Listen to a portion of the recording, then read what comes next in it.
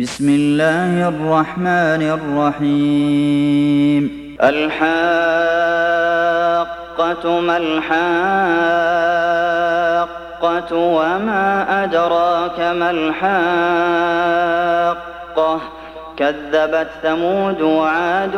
بالقارعة فأما ثمود فأهلكوا بالطاغية وأما عاد فأهلكوا بريح صرصر عاتية سخرها عليهم 7 ليال و8 أيام حسوما فترى القوم فيها صرعى كأنهم أعجاز نخل خاوية فهل ترى لهم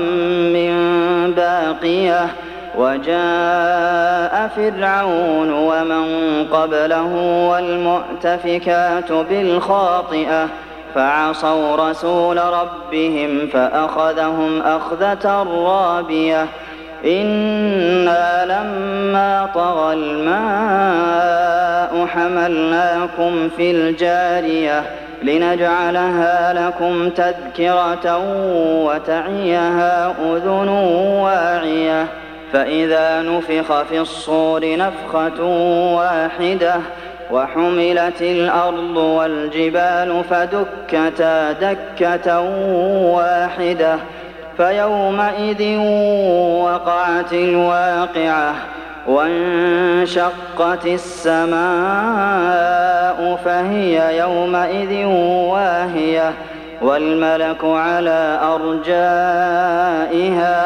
ويحمل عرش ربك فوقهم يومئذ 8 يومئذ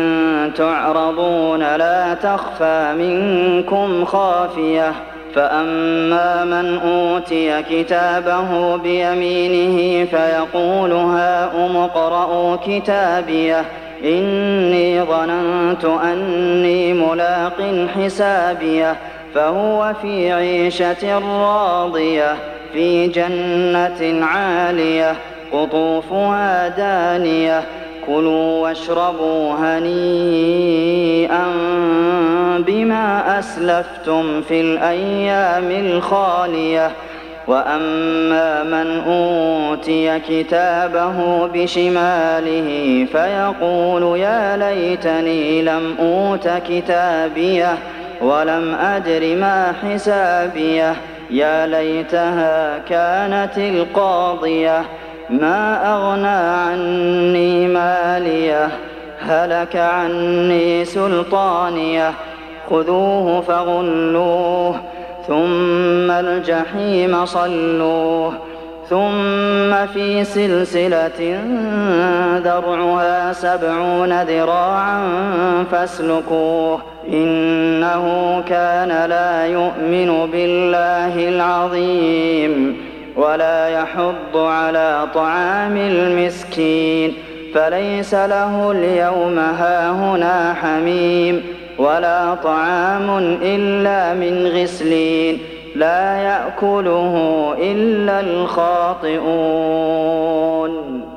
فلا أقسم بما تبصرون وما لا تبصرون إنه لقول رسول كريم وما هو بقول شاعر قليلا ما تؤمنون ولا بقول كاهن قليلا ما تذكرون تنزيل من رب العالمين ولو تقول علينا بعض الأقاويل لأخذنا منه باليمين ثم لقطعنا منه الوتين فما منكم من أحد عنه حاجزين وإنه لتذكرة للمتقين وإنا لنعلم أن منكم مكذبين وإنه لحسرة على الكافرين وإنه لحق اليقين فسبح باسم ربك العظيم